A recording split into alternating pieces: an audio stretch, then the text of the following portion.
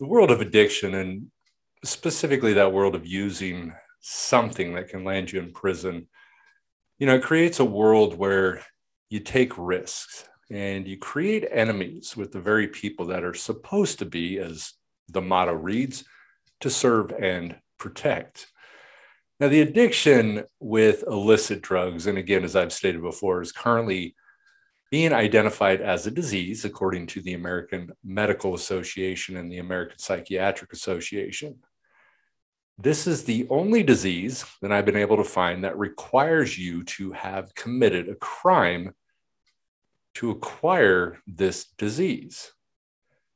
Now, what happens in that world of being dependent on something that is illegal itself causes many to do things that I will admit are true crimes, such as robbery, burglaries, and mayhem, to support a habit that continues to get extremely expensive. Now, a person who I would have identified as an enemy while on drugs, and of course, I no longer view this way, is an advocate for those battling addiction. We're now on the same team. So stay tuned for Brock Bevel, who was an undercover police officer that was injured on the job, and just like many, became addicted to the pain medications. I'll see you in a minute.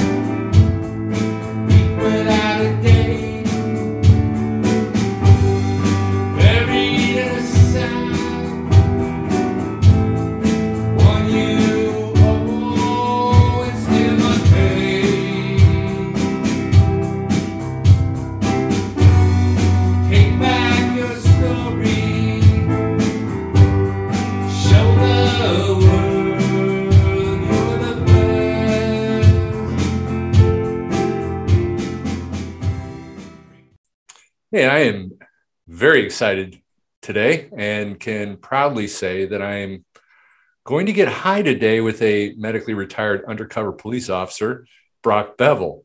My name is Eric McCoy, and this is High Wall Clean. As we all know, addiction isn't prejudice. It doesn't discriminate or occur only in certain professions. Yeah, sure, if you're in sales and your product for sale is heroin, a good chance that profession can land you in addiction easier than some. But I've had a wonderful opportunity to interview and meet with different people in different professions, including a judge, although the judge never had a drug problem, but became a good friend of mine during my time in recovery. I'll say that the profession of my guest today, it doesn't really surprise me, although this is in a little bit of a different scenario than I sometimes would think, as certain areas of law enforcement, you'll need to gain trust of dealers and probably need to test the drugs themselves, which can lead to addiction. We'll find out on that a little bit. I've heard many stories about federal agents, with the DEA who got hooked on drugs. And the irony in this, of course, is that they fall into the realm of using drugs in their normal scope of practice, giving them a great excuse to use drugs. I could have seen myself, if I hadn't acquired all those felonies, joining a group like that just for the immunity. I had the honor of being on my guest show, Brock Bevel. He has a show called Chase the Vase. Brock, I want to thank you so much for coming on our show today. Man, I'm pumped. I'm excited. I hope we hit some of those topics that you're discussing, because they're kind of they're kind of hidden, secretive, and you got to be pretty elusive to get around them. Absolutely. So you were an undercover agent. I know I asked you before we got on this, but as far as the department or the area of expertise that you had was? Yeah, so I was on the SCAT team, which is an acronym for Special Crimes Apprehension Team. And it is at the time, it was an 8 to 9 man unit, and we specialized in any street crime, from prostitution, escort services, massage parlors, bank robbers, I mean, you name the gambit. If a crime was committed, we could get there fast. We were the team arriving. I have so many questions that I want to ask, and I'll say this on here too. I actually may want to bring you on my other show, Walk a Mile in My Shoes, because I have a feeling that you've acquired an understanding of something that you may have never thought you would: addiction. Man. And Walk a Mile in My Shoes is basically that. Where we're trying to bring understanding, and again, working to walk a mile in the shoes of those that many have had a hard time maybe understanding. And we did 2 episodes on our drug war and the travesty behind them. We kind of sidestepped a little bit last week. We looked at actually Black Lives Matter, but I'm returning next week to the drug situation. And actually we'll be having Tommy Chong on our show a week from Tuesday, which I am very excited about. And so, I wanted to ask you, from the profession that you were in, and especially early on, and I don't know, I'm assuming that you probably didn't use drugs prior to doing this profession, or if you did, you're not going to acknowledge it. Just kidding. But how much empathy did you have? Like, comparatively to what you look at today? Now, you've got an understanding of addiction from a personal standpoint. Did you have empathy? Did you care? I had the opposite, actually. I actually had disdain for them, for anybody that was in the process of using. I grew up so to be able to answer that, I got to go back a little bit, and I'll make it really fast. I grew up in a very structured religious home, and where alcohol, drugs, smoking, tobacco, that was not allowed. It wasn't in our home. And so I actually kind of grew this. When I saw people, I kind of stayed away. Even friends in high school stayed away, because I didn't want to associate myself with those people. And I do that in air quotes, because my life has completely changed. My understanding for that world and that realm has changed. But I remember early on in the police department, I hated patrol. Eric, I hated call to call. I hated going to those stupid neighbor calls, those dog barking calls, a family fight. I just hated it. It made no sense why I was responding to that. Are you not mature enough to ask your neighbor, hey, could you please clean up the crap that your dog leaves? It's really, really mundane and basic stuff, but we were sent out to do some of the dumbest calls. Yeah, I could see that. Yeah. And honestly, I would probably be frustrated too, but to answer your question, I got a kick, man. I got like a drive when I started finding out that I was really good at arresting guys who were carrying and selling dope. And so I kind of tried to make traffic stops on them, develop probable cause, so I could get in the car, get in the pockets, because I wanted to make that arrest, because I felt like I was changing the world one doper at a time, get them off the street, help them, help the community. And that's really, honestly, Eric, how I felt. Did you feel at all like you were helping them though? In your heart? As a police, we had a lot of compassion. I would sit with them and ask them what's going on. I try to get to know them a little better, try to find out what happened. And it always, and I'm going to tell you this, Eric, every time I saw there was some type of trauma that they experienced in their lives that turned them into addiction, especially when you're working with sex crimes and prostitution, there was always some type of violent action that happened, some type of trauma that led him in. So absolutely, to say that I was cold-blooded, no, but I just, I felt like I that was what I was really good at, was arresting those type of crimes and investigating those type of crimes and work in that arena. Yeah, it's interesting, and we were I think we were talking a little bit, we got off the recording last time, about the drug war and things like that. And the premise of the drug war, and the way it's always been, there are laws enacted by us to control the conduct of them. And what's funny about it, though, and And again, I think you experience this from a personal standpoint, though, is that, once something comes around and gives you an understanding and impacts you in your life, then we change. Yeah. I mean, I have two situations specifically that kind of opened my eyes.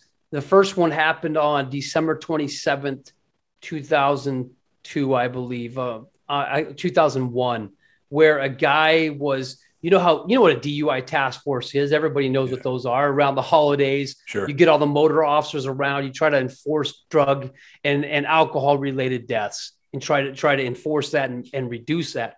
Well, on this occasion, a guy's flying to our town on US 60, one of the main thoroughfares. Our motor officer goes up, lights him up, tries to slow him down, tries to get him to pull over. Pursuit happens. This guy flies through town. Long story short, comes back into town after about a 16-mile loop. Very pursuit, didn't care about other people on the roadway, and ultimately turned himself in a cul-de-sac and flipped around to try to leave. And us as officers, we came in and did a felony stop on him. Now, Eric, this is where I wish a lot of people could see. You hear about police shootings, you hear about police incidents, but I wish people could see that the actual effect that alcohol and drugs has on people's actions, right? So this guy turns around, knows he's stuck, gets out of the car or out of his big old Chevy pickup truck. He's holding a knife. And as a police department, there was 50 officers on this scene. And it was a shit show from the beginning, to tell you the truth. I mean, crossfire. I mean, there were so many different things that we don't have to get into, but ultimately he got out. We tasered him, beanbagged him, the canine bit him, we pepper sprayed him, we shot him with the beanbag gun. We did everything we could to get this guy. Yeah. I mean, it was like, well, this guy's Superman. he was super intoxicated, right? And when he got hit in the ribs by that beanbag gun, I thought that would drop him, and all he did was like barely flexed on it. I was like, oh damn, this is gonna be bad. Then he got back into his truck, put it in drive, and I shot him right through the windshield, hit him the first time right here in the chin, shot right under the collarbone. And so I remember it was kind of slow motion, man. Like we went over there, we yanked the guy out of the truck, he's riddled in bullet holes, and he's dead. And I could smell the odor of alcohol, and his actions. And so to answer your question, Eric, like that was a pivot point for me. Like I got him out of the truck and I'm like, what is it about this substance that made this guy 2 days after Christmas die? Like what kind of power did this substance have in his life? And then what made it harder was fast forward 2-3 months down the road, depositions come out. I'm in a small room with myself and my attorney, his mom, his dad, his sister, and their attorney. Right. And this is where, when things come real, they ask me, hey, the deposition's over, the tapes are off. Can we just ask you a question? And I'm thinking, man, I'm a father. I would want to ask somebody some questions too. And the mom straight looked at me in the eyes and said, if you had the opportunity to do this again, would you kill my son? Now, that's difficult. That's a crazy question. Yeah. And coming from mom, and I think it was very thought out and calculated, and she needed an answer. Sure. And it wasn't light. I didn't make a joke of it or anything. I just said, you know what? I absolutely would have done the same thing, because he put us in jeopardy. And my job is to match threat for threat. And so we had to. And so that was kind of the first one. It stayed in my head, Eric, and it made me think, man, what is it about this alcohol and drugs that make people do things? Mm-hmm. The second one, and I'll make this kind of fast, because I know you have a bunch of questions, police related, and I'll get into all that. But it was on a couple months later in April, we met a confidential informant on the street who was a prostitute. And I'm going to give your listeners some information here. Yeah. The prostitute street level crimes, they have all the intel. They have it. They know everything that's going on. They know every single doper, every John who comes. Sure. It's actually kind of funny. Yeah. And So she approached us. She knew she had a warrant. She goes, hey, if I pass you on some information, can you let me walk with this information you guys want? She said, a lady is going to be responding to this location with her daughter in tow in the vehicle.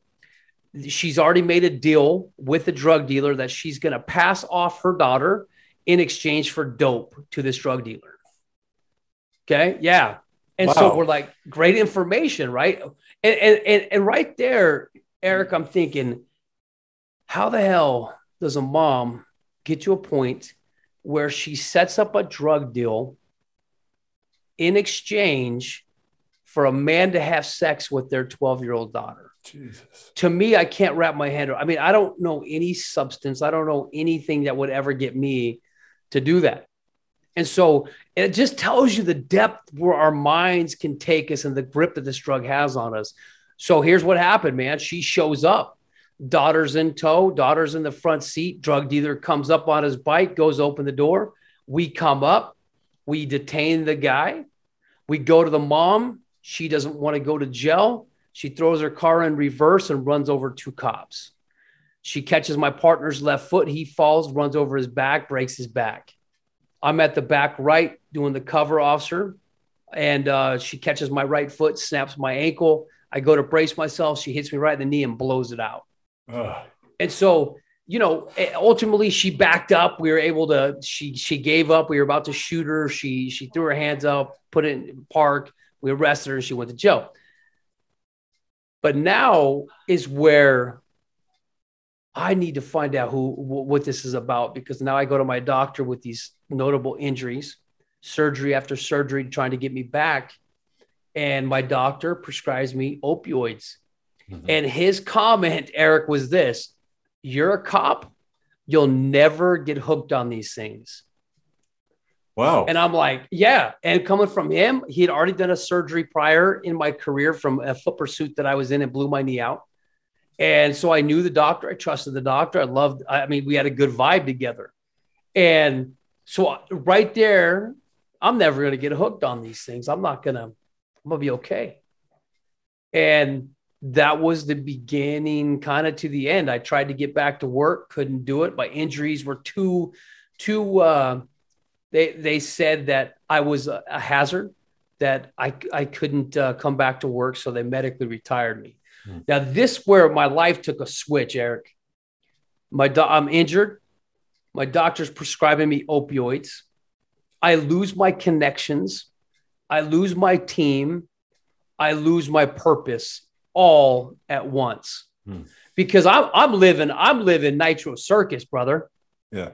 I mean, my days were Nitro Circus. It was like fast, high speed, resting people. It was cool. And now I'm at home, changing my daughter, changing my son's diapers. And to me, it just didn't equate, didn't make sense. And so the more opioids I took, the more peaceful and calm I thought, right? It just puts that fog in there and makes me forget about all the crap going on. Yeah. You know, you fit exactly with the image of an addict, right? Somebody that is walking aimlessly in life, has no passion, has no purpose for anything. You did, but you lost it. You know, where some of us, we start out with never did. Right, right. And then hopefully at some point in time later in life, we do, which is what happened with me. That eventually I did find a passion and a purpose in life, and again, and that's what I tell everybody in recovery is that, you know, the people that make this long-term are those that have goals, dreams, visions, passion, excitement, you know, something that, you know, means more to you than the drug itself. And yeah, you have a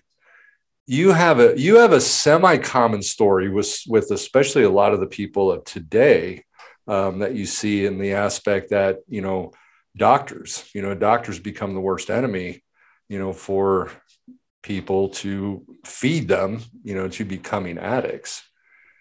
Yeah. And I had 3 different injuries. I had a hand surgery where I blew my knuckle out, totally blew that, my right ankle and a knee. So 3 different doctors were treating me. And so I just doctor shop, man. I told them what they needed to hear, what I wanted more of. And They looked at me. I'm a clean cut guy. I got 5 kids. I got a wife that would attend the appointments with me. Hey, I'm good. I'm not going to get hooked on these things, but knowing that I was getting hooked on them. We were talking a little briefly, again, at the end of the show last time, I am pro legalization of drugs, and obviously not in the aspect of, and these are just more of like the users, obviously not people committing crimes and doing all those other things. Right. Obviously don't support that in any way. We do have laws against those, and we should keep those laws, against those types of things. And more of it is just because I think in some aspects it does more harm than good. We look at the cost of drugs, how, you create a black market, you make something illegal and it becomes extremely valuable. And when you have things that are extremely valuable, violence, murder, money, greed, all that stuff comes along with it. We basically make the Mexican mafia just wealthy. Loaded. And you're right, though. The fentanyl thing right now is a prime example of that, right? That's a prime example of how much money is being made off fentanyl alone. It's absolutely insane. And of course, how many people are dying from it. Left and right. And part of it being, obviously, there's no way they're regulating it. Nobody knows what's in it. California, we got our governor here that's trying to pass this law against, vape juices, because, the premise, again, going back to drug laws is always that, once we see an increase among our youth, then we want to, make new laws and increase penalties. That's the premise, again, of all of our laws have always been is you look at every constitutional law that's ever been passed, you will find youth in every single one of them, because that's what, kind of tags people, now all of a sudden that seems important. But California, was working to pass that. And again, I was fighting that thing because to me, it's insane, that, okay, so sure, we could say that, and it's not illegal to buy it online, right? So, you can go, to a vape shop and you can buy it there, or I can go online and I can buy it from who? A crack dealer, who knows, some mafia guy, who knows what's even in it. And that's the stuff that's killing me. Every time they keep passing these laws, prohibition is just, it's a devastation. Well, and this is where I would say is I can't tell you that I'm pro or I don't know if I'm against it or not. I know that prison systems aren't working. I know the current system that we have in play is absolutely failure. Mm-hmm. The problem is I don't know what's there, what's next. And you outlaw or you illegalize vaping, we're finding something else. Yeah. We're smarter than the government. Let's be honest, especially as dealers and dopers. As well as I do, we're intelligent people, man. You give me 10 minutes, I'll reinvent the wheel. Yeah, and just absolutely. Because we have a lot of in our minds going. Our system's broke. Yeah. I look at it here in Arizona, and I do this Take 10 initiative where I'm trying to get people in Arizona to get out of themselves and go talk to people on the streets. Mm-hmm. Guys and men and women who are struggling. Maybe they know somebody personally. Just connect with them for 10 minutes a day without your cell phone, but actually look at them in the eyes and talk to them. And I cannot tell you, brother, the amount of homelessness and addiction that is going on in our streets in Arizona. Yeah. Yeah. And that's when you're kind of talking about the power behind addiction, and again, I don't even quite understand that myself. The thought of selling your kid or giving that's just doesn't even make sense. I don't care how much dope I'd be on, that doesn't make sense to me. But, as, methamphetamine being my drug of choice, I did a lot of really stupid stuff. And, I committed a lot of residential burglaries, and I did, all these things to support my habit. With the state of California, if I got caught for everything I did, I would be serving like 10 life sentences, because every residential burglary is a strikeable offense.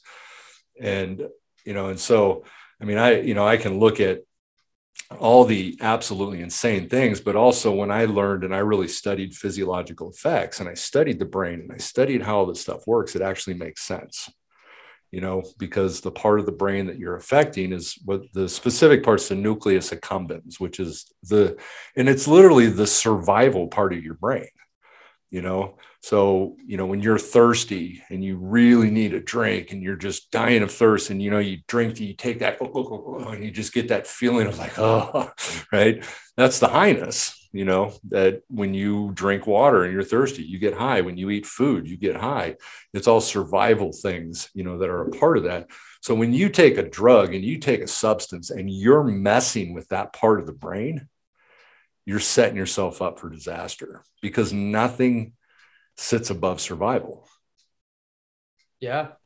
Which is also why that, these individuals will put themselves in a position where the cops need to shoot them. It's insane, and it doesn't make sense. You and I could sit here and we could think about that and be like, that absolutely makes no sense. I've been in situations where, I've ran from the cops, things like that, but I never put myself in a situation that they're going to freaking shoot me. Yeah. It's real though. Yeah, absolutely. And we see it all the time. One thing that I've always, and I've thought about this a lot, when it comes to the police officers, it's a dangerous job. And I get that. 100%, and I kind of like going back to the walk a mile in my shoes, just the thoughts of like, pulling somebody over, walking up to their car. You don't know what they got, you have no idea what you're walking into. And to me, that's scary, and I understand like the anxiety behind it. And again, you can always ask that question that like, everybody can come at you and say, well, why would you have done that? I would have done it. Come on, like seriously, like you would not know what you would have done unless you were in that situation. No, Eric, you're right. And most decisions that a police officer makes is instantaneous. Yeah. It really is. Dude, like you come knock on a door, dude's flying out of the room with an axe. Yeah. This is just like timing is crazy. You don't have a lot of time to sit back, and we try to create that time, but most shootings are instantaneous. Now, to answer your question, one thing I will say is our training is phenomenal. And that's one thing when you talk about approaching a car, you minimize. I can minimize my damage by using my tools. Mm-hmm. By using the techniques that I was trained in the academy.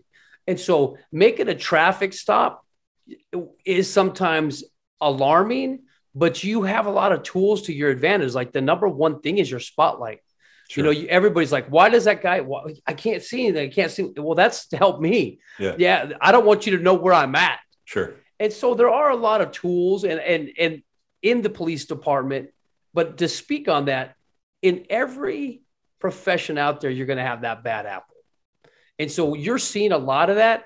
I had an officer in my department, it's himself, that if he told me he was coming, like if he said, hey, I'm coming to your call, we use call signs, 1 Charlie 51, hey, I'm en route to your call. We would cancel him because we knew as soon as he showed up, he would escalate the situation. We'd end up in a fight and we would be arresting people.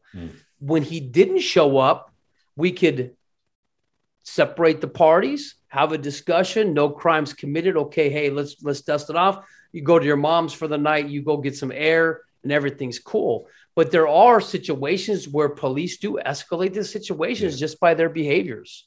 Yeah, absolutely.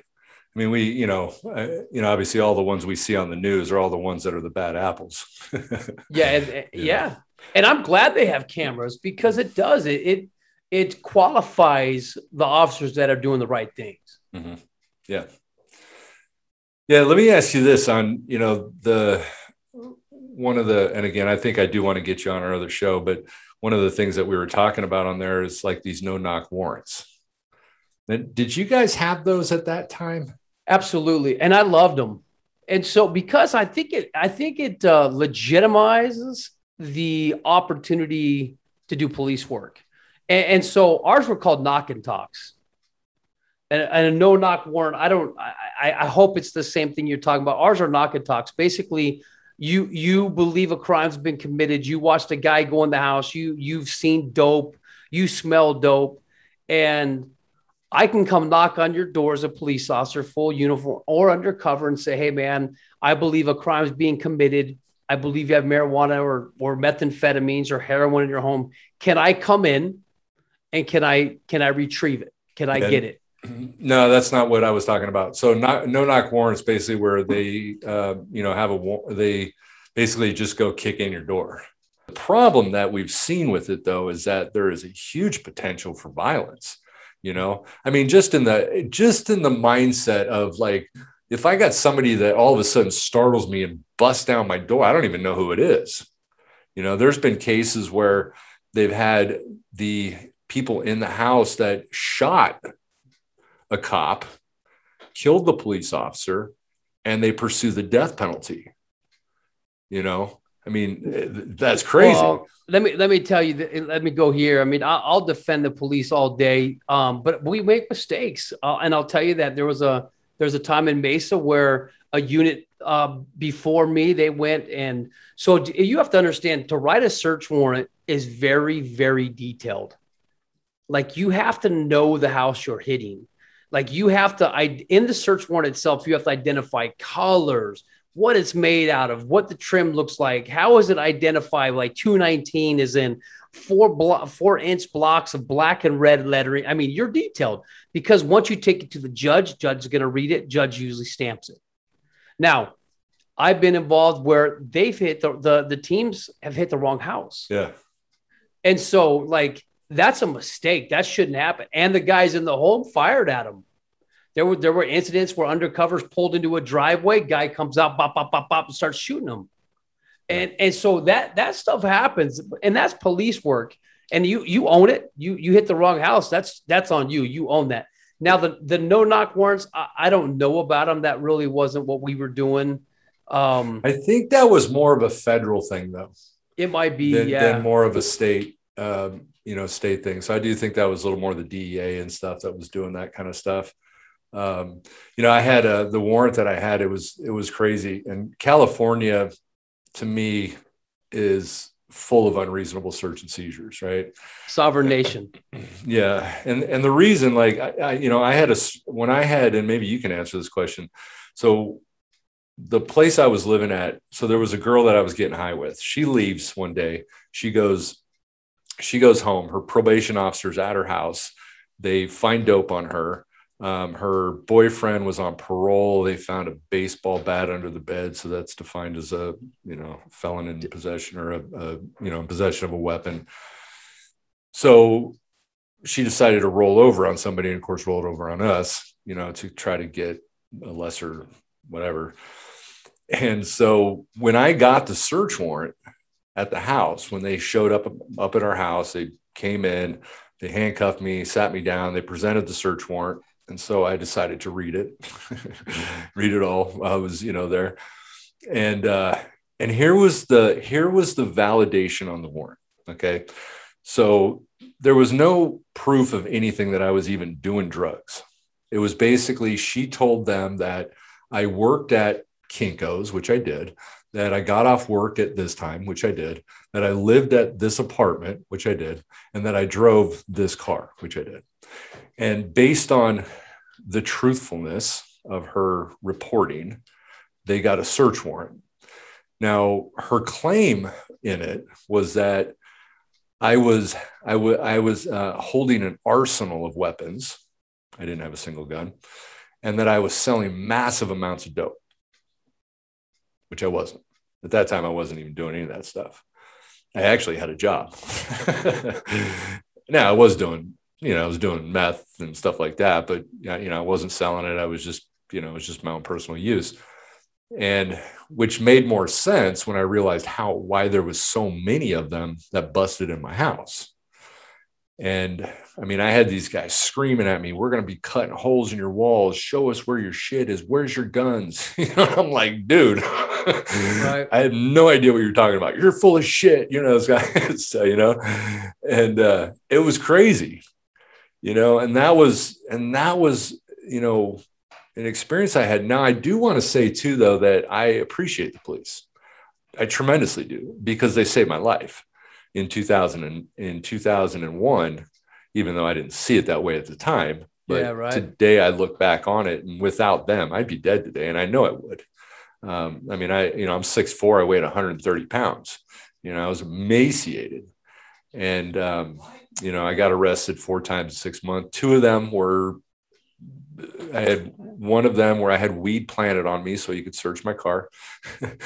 And I think it was because I sold dope to a girl, later found out that she had gotten arrested by the same department a couple of weeks earlier, which sort of, you kind of put 2 and 2 together a little bit. And She rolled on you. But they obviously didn't have their ducks in a row to really be able to do it. So they had to figure out a way to get in my car. So, but I look back on it today, and, and I can say that, I support legalizing drugs, but at the same time, I wouldn't have made it, because, I was heading downhill quick, and there was nothing stopping me. There was nothing stopping me.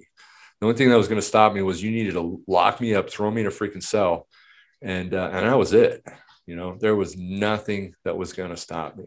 Mm. So, from my perspective, I have huge gratitude, for the police. Again,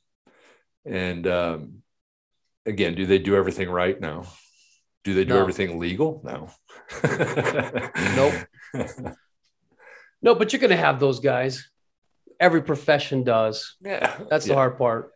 Absolutely. Yeah. The only problem is the police have guns. But no, they, again, I've actually had an opportunity to personally thank the police officers who were involved in my arrest. Ironically, and it's funny because, my story continues on with, once I got clean and sober, I decided to do alternative sentencing, and I opened up a program, that I did have an opportunity to really get to know the sheriff's department, because I was working with them. I was going into the jails, and I was visiting people. I got to know and become friends of district attorneys, and judges and things like that. And so that also really changed my mindset on everything. I saw them differently. I saw them as people. Just doing a job, man. Yeah, exactly. And again, I got a lot of respect for the police. I mean, again, I think it's a crazy job. I think it's a dangerous job altogether. I mean, you don't know what you're going to run into, when you walk out the door. And I don't know how I'd respond. You respond by your training. Hopefully. Yeah, you would. You do it enough. It's repetition. So, so now you're clean. 11 years. 11 years. And what did it take? Did you go into treatment, or? I did, man. I made a mistake. That's really what happened. And I try to tell people, hey, don't do how I did it, because I got lucky and it worked. I woke up one morning, walked into my bathroom, opened my medicine cabinet, removed some opioid, took a drink, shut that. And there's a glass on most cabinets. It shined into my room, and I saw my room, and I witnessed the destruction that I had caused in my life. I'm like, dude, you're living in a crack house. You're a crackhead, right? I had done search warrants on so many, and I'm like, oh my hell, dude, you live in one. So of course, A-type personality, I'm pissed off. I yank open that cabinet, pop every pill, dump them all down the toilet, and flush it. And now I realize I'm in trouble. I didn't have an exit plan, man. I didn't have a plan. I didn't talk to anybody. Nobody knew I was going through it. And so there came my 7-day detox process, and the worst 7 days of my life. The most difficult process I ever went through. The best opportunity I had to connect with my higher power. But to be honest, I mean, I crapped myself. I urinated myself. I threw up on myself. The vial coming out was that purple green crap that everybody talks about. But the worst part for me was the chills and being hot and being cold and being hot. And then every time I wanted to throw up, it felt like my backbone was just going to come out my mouth. Like I didn't have any more energy. And so 7 days, man, I just went through it. I knew that I needed to do it. I didn't have an escape plan. I had just gotten a refill of a bunch of prescriptions, and I couldn't go back to the doctor. And plus, I was having a buddy of mine. This was a big mistake I did too. And it tells you kind of the extent of my addiction is I had a buddy that I was giving pills to. He was taking them, selling them, and bringing me a cut of it. Mm. And so, yeah, here's an undercover cop, retired, living the same life, man. Dylan Dope. I wasn't actually doing the hand-to-hand, but I was 100% involved. And so I was just smart enough not to touch the dope. You know what I mean? You know how that process runs. But it's that was my process. I didn't go to recovery. After that, I just aligned with some amazing people. I leveled up. You know, they say you're as smart as the 5 people you hang out with. And so I just started hanging out with the right people, and I started elevating myself and changing who I was. And then I realized, man, you have a voice. I mean, how many undercover cops are now sober? Mm-hmm. And so that's kind of what I did is I took my story and I use it today to bless the lives of men and women who are in law enforcement, first responders. Actually, now it's just anybody that wants to give me a call that wants help, we help them. Mm-hmm. That's awesome, man. You know, you touched on the other important thing, you know, and why it's difficult for people to get off, because it sucks to get off. Oh, man. You know, and it is. It's, you know, as an opioid addict as you are, you know, you truly understand how important endorphins are because you didn't have any. That's that's what happens with opioids, is that your body stops producing them because you're giving yourself plenty of them. It doesn't need any more. And then when you stop, you get to. So if you ever want to know how important endorphins and what they actually do, everything you felt when you stopped, that's what they do. Worst pain. And you're right, though. That's today why I don't use.